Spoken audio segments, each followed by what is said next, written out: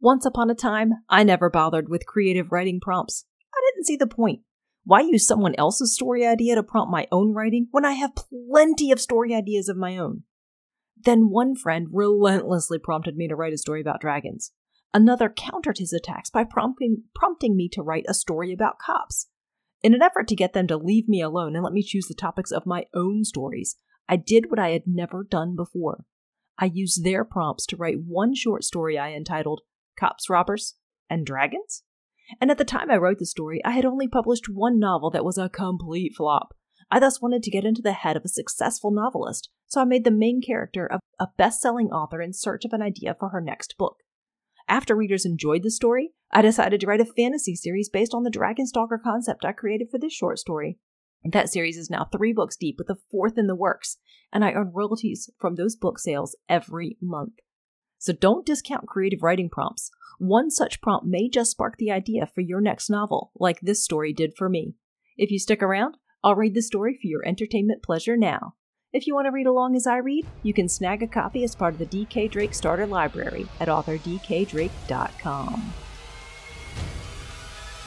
Greetings, fiction-loving friend! Do you find yourself up late at night reading stories like the Wingfeather Saga, creating your own fantasy world, or dreaming about dragons? Are you bursting with story ideas but are scared to share what you write?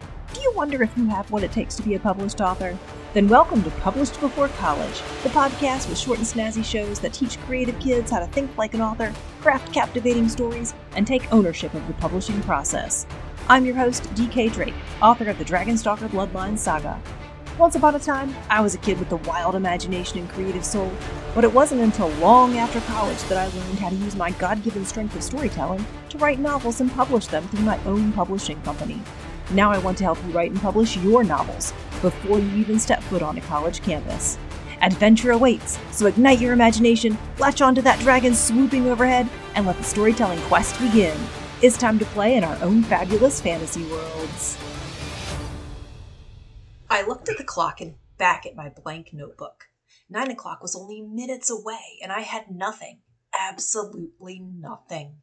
I had been riding around town with one cop or another for almost 24 straight hours, and was left with nada in terms of story and character ideas for my next book.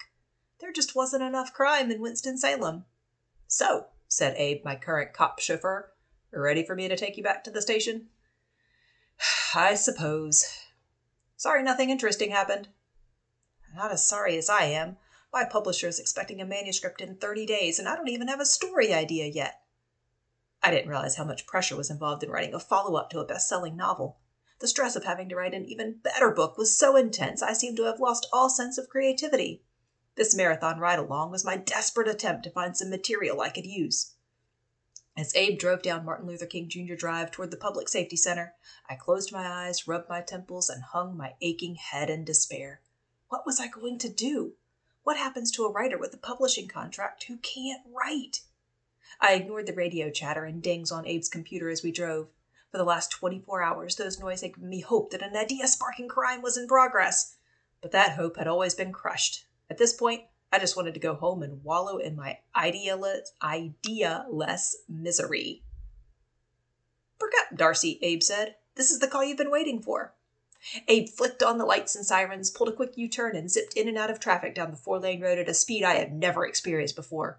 Once I caught my breath, I looked over at the smiling redhead. "What's going on?" "Get this. A thief reporting his own break-in says he's trapped by a dragon and needs help." "A dragon?" "Yep, this is going to be good." Another cop car with lights glowing and sirens blazing joined us as we turned onto Lowry Street. With other cars no longer in our way, we sped up, then screeched to an abrupt halt at the end of the street. One lone house surrounded by woods down a gravel driveway greeted us. With no street lights or house lights to alleviate the eerie darkness, Abe killed his siren but kept his blue light shining. Chance, the blonde-haired, blue-eyed rookie cop that pulled in behind us, did the same. I followed the uniformed officers to the stoop of the one-story home and waited while they knocked on the locked front door. "I don't think any dragons can fit in this little house," said Chance, shining his flashlight into the window to the right of the door. "Let's check around back," said Abe. "Whoever broke in didn't use the front door." Chance took the right side of the house. Abe and I took the left, but we all saw it at the same time. A 6-car garage at least 3 stories high at the bottom of a steep hill near the edge of a lake. The garage door on the far right was open. Through it, we could see bursts of light, each of which was followed by girly screams. Looks like we found our thief. Abe scanned the terrain with his flashlight and found a set of stone steps leading down to the massive garage. Let's go arrest the idiot. In the few minutes it took us to walk down the hill, the burst of light had ceased, rendering the garage as dark as the house above us. It wasn't as quiet as the house, though. I heard whining and crying. And huffing?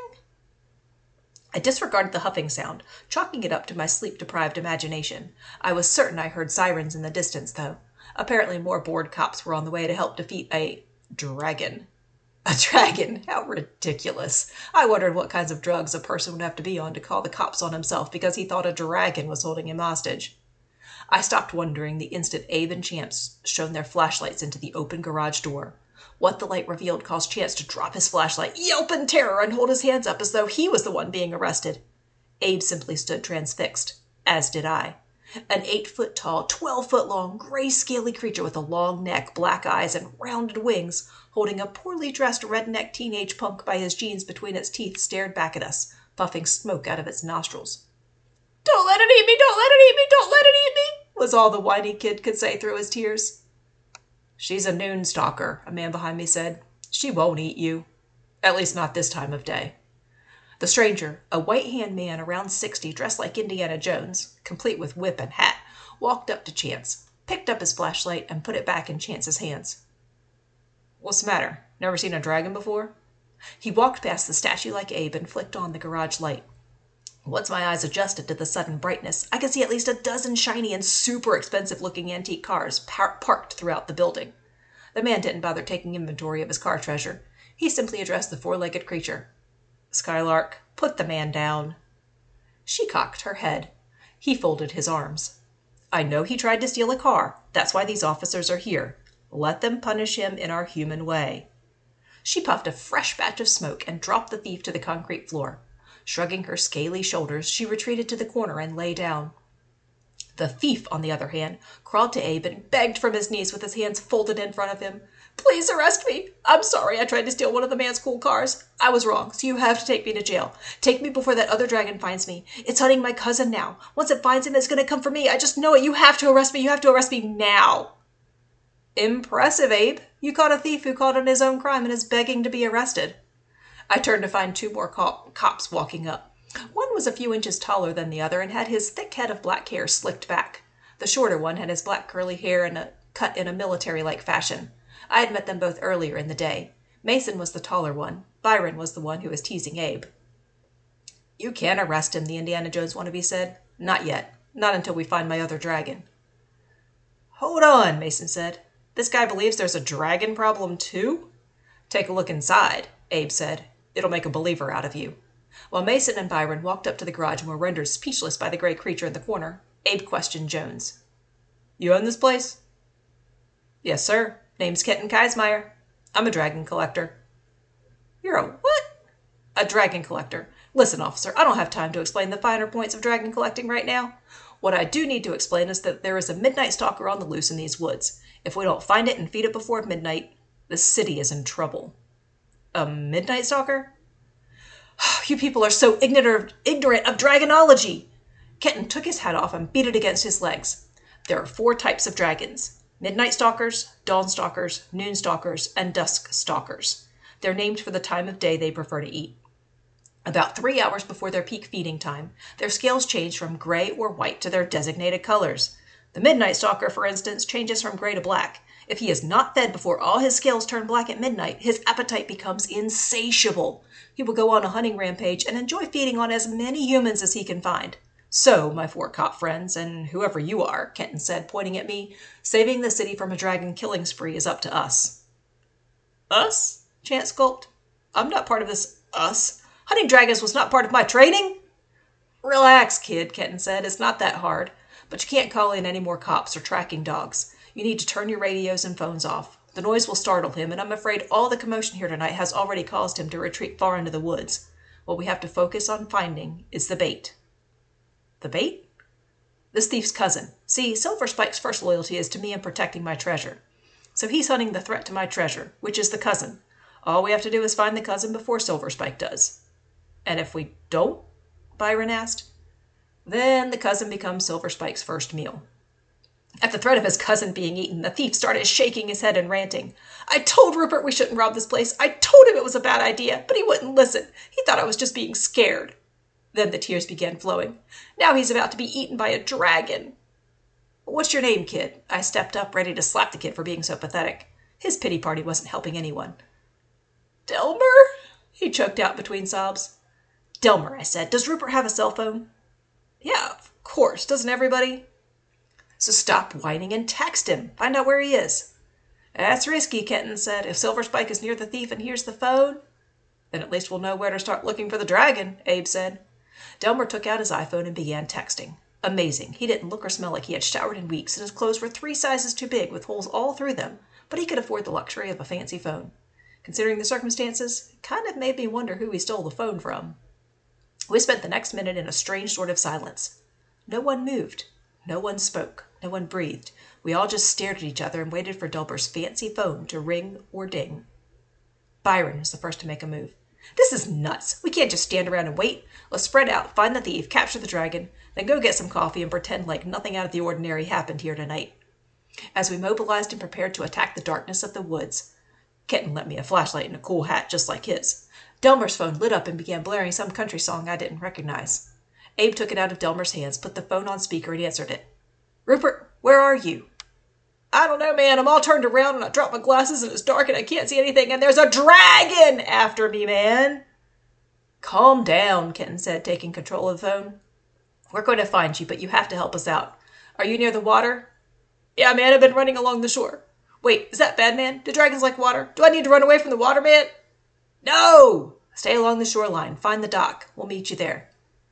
Dock? What's that, man? Really? Kenton shook his head. It's like a deck, but it's in the water. It'll have a small boat tied to it. Hide in the boat. Okay. And stop crying, turn off your phone, and be quiet. The quieter you are, the better your chances of survival. Kenton ended the call and tossed Delmer's phone back to him. How far's the dock from here? Mason asked. About a 10-minute walk, Kenton said. He disappeared into the garage and reappeared a moment later, carrying a 10-pound bag of dog food. He shoved the bag into Delmer's chest and jerked him to his feet. Here, you're carrying this. Whoa! Delmer dropped the bag and raised his arms in the air. I'm under arrest. I'm not going nowhere except jail, and I'm not carrying no dog food when we ain't even trying to catch a dog. He's got a point, Chance said. I should probably go ahead and take him downtown. Chance took a step forward. Kenton stopped him. Hold it. This thief has to come with us. He's additional bait, and he has to bring the dog food. It's Silver Spike's dinner. You'd be surprised how much dragons love dog food. With that odd statement, Kenton took off into the woods. The rest of us followed single file down the dark trail. No one said a word as we worked our way through the woods. I found myself jumping at the sound of every snapped twig and crunched leaf, certain the hungry giant dragon was going to swoop in, snatch me up, and carry me away to his secret lair. I, of course, would have to find a way to befriend him before becoming his dinner, but at the moment I was simply too tired to figure out how to go about befriending a dragon. I was thus relieved to arrive unharmed at a small clearing that exposed the dock in the moonlit lake. Without saying anything, Kenton positioned the 4 cops and me in a perimeter around the edge of the clearing. Armed with Kenton's flashlight, I was stationed in the middle. Byron was 10 feet to my right, and Abe was 10 feet to my left. Mason was on Byron's right, a few feet from the water, and Chance was on Abe's left, also a few feet away from the water, opposite Mason. I watched as Kenton led the dog food-carrying Delmer to the dock and had him sit down at the end of the railless decking. Kenton then helped a trembling Rupert out of the boat and sat him down beside Delmer. He must have told them not to move because they stayed put as he grabbed the bag of food, plopped it down at my feet, and walked back to the clearing to deliver his instructions. Midnight is less than 2 hours away, but I have a hunch Silver Spike will be here soon. When he comes, keep your weapons holstered, say nothing, and just shine your flashlights in his face. Noise makes him mad, but light calms him down. While you stay hidden and keep him calm with the light, I'll chat him up, feed him his dinner, and lead him back to the garage. Then you can do whatever you want with those thieves at the end of the dock. Understood?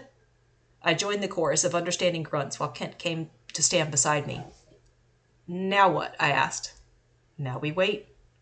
We waited, and waited, and waited. After nearly an hour of silence had passed, the cops were growing restless, and I was struggling to stay awake. I finally decided I had to talk or risk zoning out for good.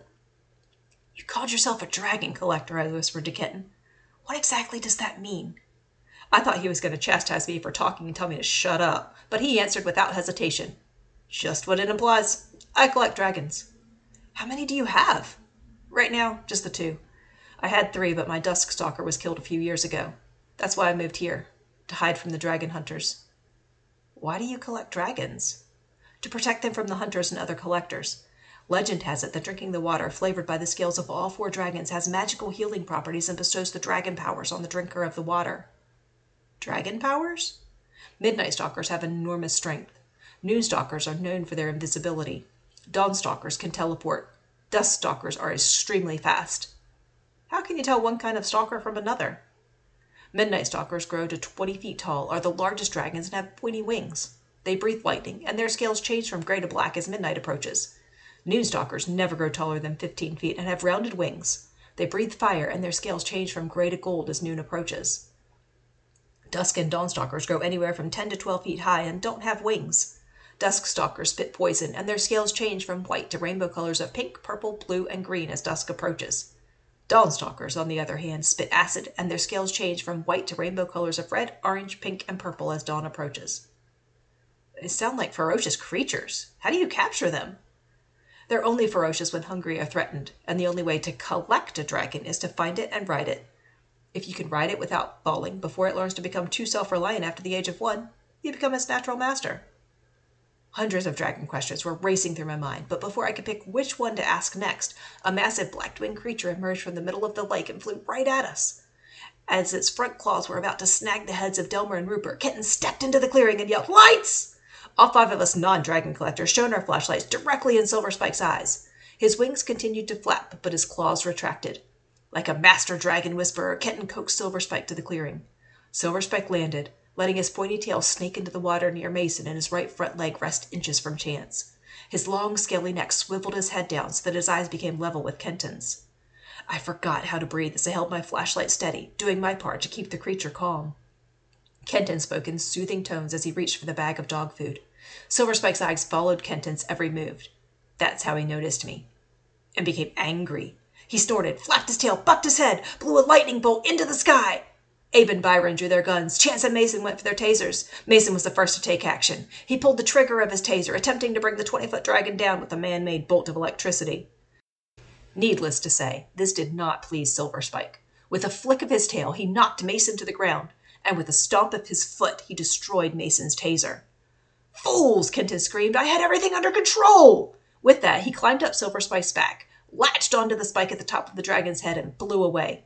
In stunned silence, we stared at the sky until the dragon and its rider disappeared into the night.